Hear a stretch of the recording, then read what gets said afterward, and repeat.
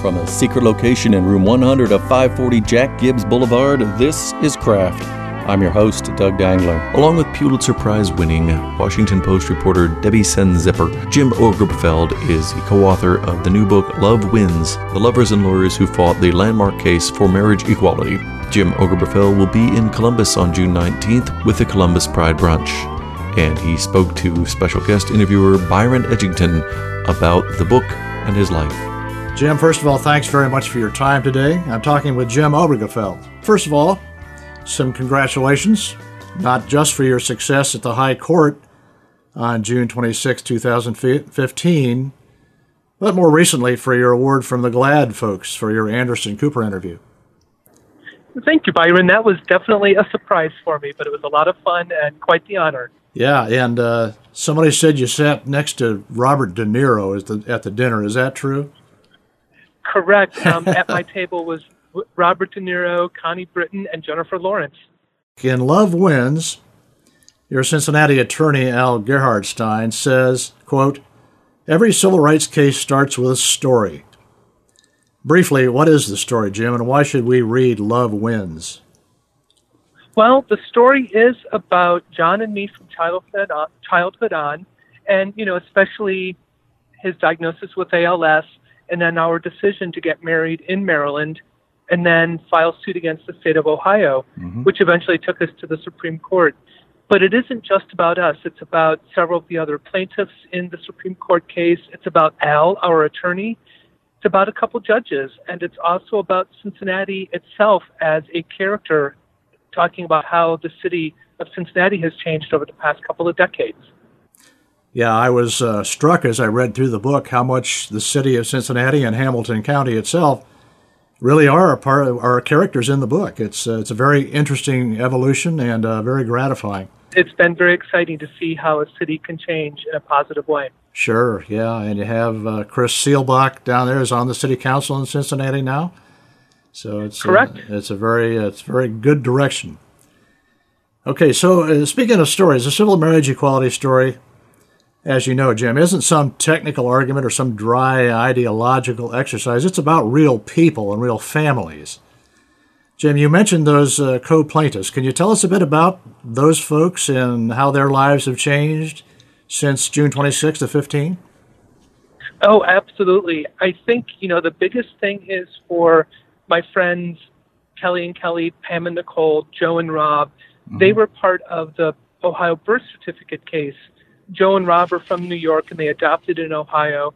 Pam and Nicole, Kelly and Kelly all live in northern Kentucky and wanted Ohio birth certificates listing both names.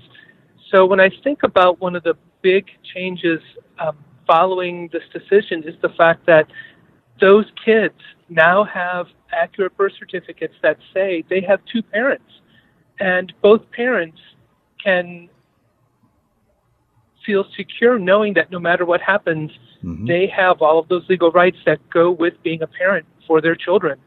So that's been an enormous change for those plaintiffs. David Michener, much like my story, his husband Bill died unexpectedly, and David and I were the two widowers in the case. And for us, it's just that comfort of knowing the last official record of the person we loved, of our husband, can never change, and it will always reflect that we were married and that David and I are surviving spouses. Yeah, Jim, you bring up an interesting point, and you do it in the book as well. And what a lot of folks, myself included, I admittedly don't realize, we mentioned that this is about real people and real families, but people don't realize how many legal protections and benefits that the marriage equality entails. And I think the number that comes to my mind is 1,138. Is that true? I know it was, the first number that popped into my mind was 1,800, but then I questioned myself, was it 1,800 or 1,100? So it's somewhere in there, but it is a significant number of rights. And, for me, well, when John and I got married, we knew Ohio wouldn't recognize it, but that was an abstract concept. We wanted to get married and have the federal government say we exist. And us, that abstract knowledge became real when Al pulled out a blank death certificate and said, guys, I'm sure you haven't thought about this, because who thinks about a death certificate when you've just gotten married? But do you realize that when John dies, Ohio will say he's unmarried, and Jim, your name won't be there. That's right. That's when that abstract concept, that abstract law, became real to us and became personal. And it was one of those things that we hadn't thought about and realized we were willing to fight for it. Sure. Yeah, it is not just some technical argument. It's about real people and their lives, and that comes out very strongly in the book. And so let's talk about it. It is a people story. So let's hear from your late husband, John Arthur. If I have to ask you, Jim, what would John say about Obergefell v. Hodges and the new activism of this shy retiring guy that he called Sweater Vest Guy? What would John say about that? John would say, Jim, I'm glad you're the one in the middle of all of this. I'm going to stay over here in a corner and be quiet while you deal with all of this craziness. John was such a charming, outgoing guy, but he hated to be the center of attention. So for him, so many of the things that I've experienced over the past 2 years, he would look at as being the center of attention, and he would want nothing to do with it. I think that I have embraced it, and that I have changed in those regards, where I walk into a social situation where I don't know anyone, and his ability to connect with people immediately, I now have to do that, and I think he would just laugh watching me do that. Well, Jim, I get the impression that you were probably a little bit of a reluctant activist yourself, and it sounds like the last, since the Supreme Court decision on June 26th of 15, your life has been anything but inactive and shy. So, can you give us a quick rundown of some of the plaudits that you've gotten and some of the recognition that you've gotten, just very briefly? Yes, let's see. I think one of my favorites was I had the opportunity to introduce President Obama at an event in New York City. So for me, it wasn't an award or anything, but it was an honor to be able to do that. Sure. But I've received awards and acknowledgments from the Ohio Democratic Party, from SAGE, which is Services and Advocacy for Gay and Lesbian Elders. I've gotten awards from Equality North Carolina, Equality Florida, the ACLU of Southern California, the National Gay and Lesbian Chamber of Commerce. Yeah. Politico named me as one of their 50 top influencers for 2015. Out Magazine named me to their Out 100 list. So it's been a rather crazy and unbelievable experience, the fact that people feel like I deserve these honors. And for me, I always just think I did it because I loved my husband and I wanted to live up to my promises. So it's been quite an honor, that's for certain. Yeah. But I'm still getting used to it. Yeah, well, I hope it continues for you, and it comes out very strongly in the book. And it's a book that, in fact, it reminded me as I read through it. It has a real strong narrative arc. It's kind of like a novel in a way, because it has all the elements. It has the crisis for the protagonists, and it has a building sense of tension to it, and it has a really satisfying climax, and then an interesting denouement. But and it's written very, very well. And you can pass that along to Ms. Senziper for us. It's very easy to read, and it doesn't get into technical details to the extent that you can't understand it. It's very readable, and it's very satisfying. Well, I'm thrilled to hear that, and that was really one of our goals. We didn't want to make this a dense legal book, we wanted it to be a narrative. We wanted it to be a story. We wanted it to be something that people could relate to and connect to. So I'm thrilled to hear you say that. Mm-hmm. And Bob Woodward, one of his comments in the book, belongs on the silver screen, and the fact that we sold the movie rights, it really is a story, like you say. It has all of those components.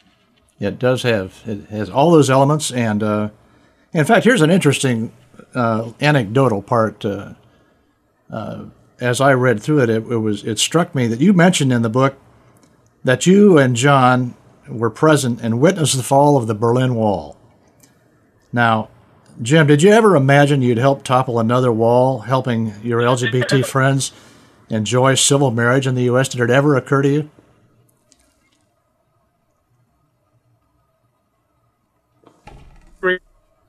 We're losing you, Jim. We're losing you just a little bit here. Since June 26th of 2015, that's the date of the decision of the Supreme Court, there have been many anti-LGBT initiatives, religious freedom. Right there? Yeah, I'm still here. Come back. And okay. You want to comment on that Berlin Wall comment? Yeah, so can we start that one over just because we lost each other and then... We sure can, yeah. You write in the book that you witnessed the fall of the Berlin Wall. Did you ever imagine at the time you'd help topple another wall and help LGBT friends across America enjoy civil marriage? Absolutely not. When I was living in Germany in the summer of 1989, and I happened to have the opportunity to go to Berlin that day when they started tearing down the wall, I thought that was my brush with history. I thought this was it. This was the historic event I would experience, I would be part of. Never in my wildest dreams did I think I would be fortunate enough to be part of this That's additional historical event.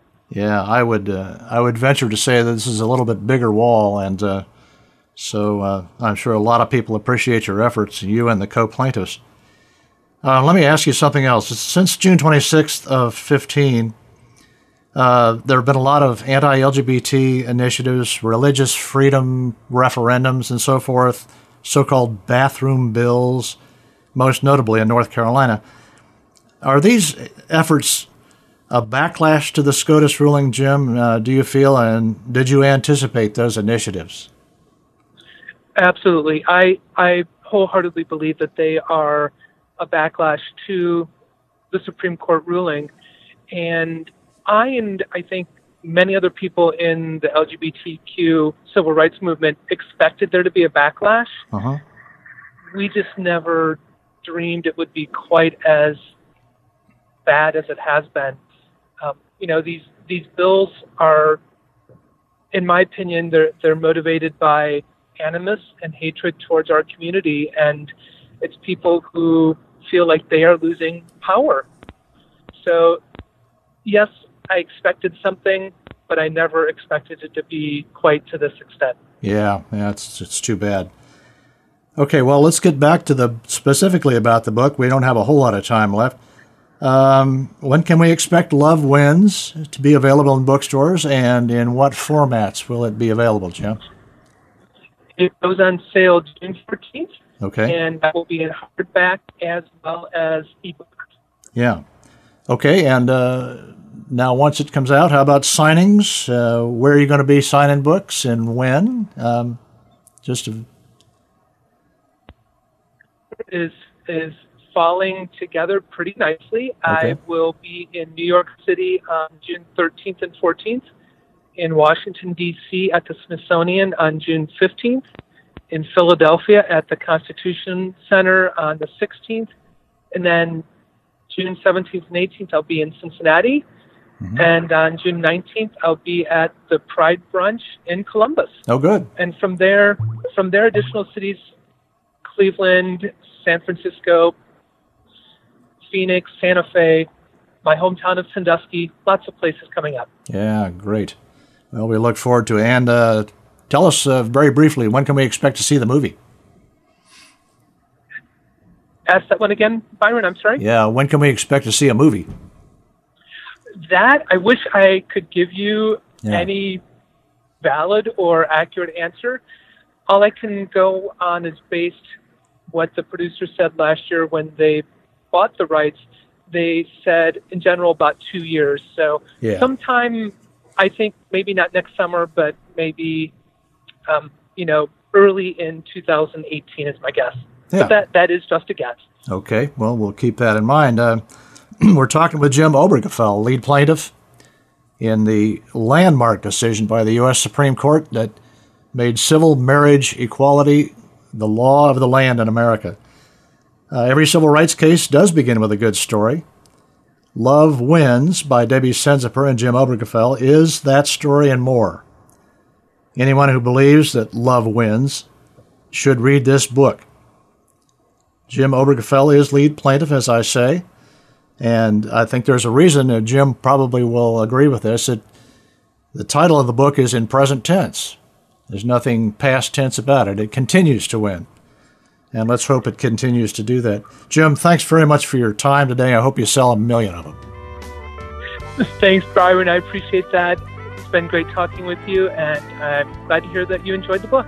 For more information from my guests, visit www.crafttheshow.com. This is Doug Dangler. Until next time, be creative.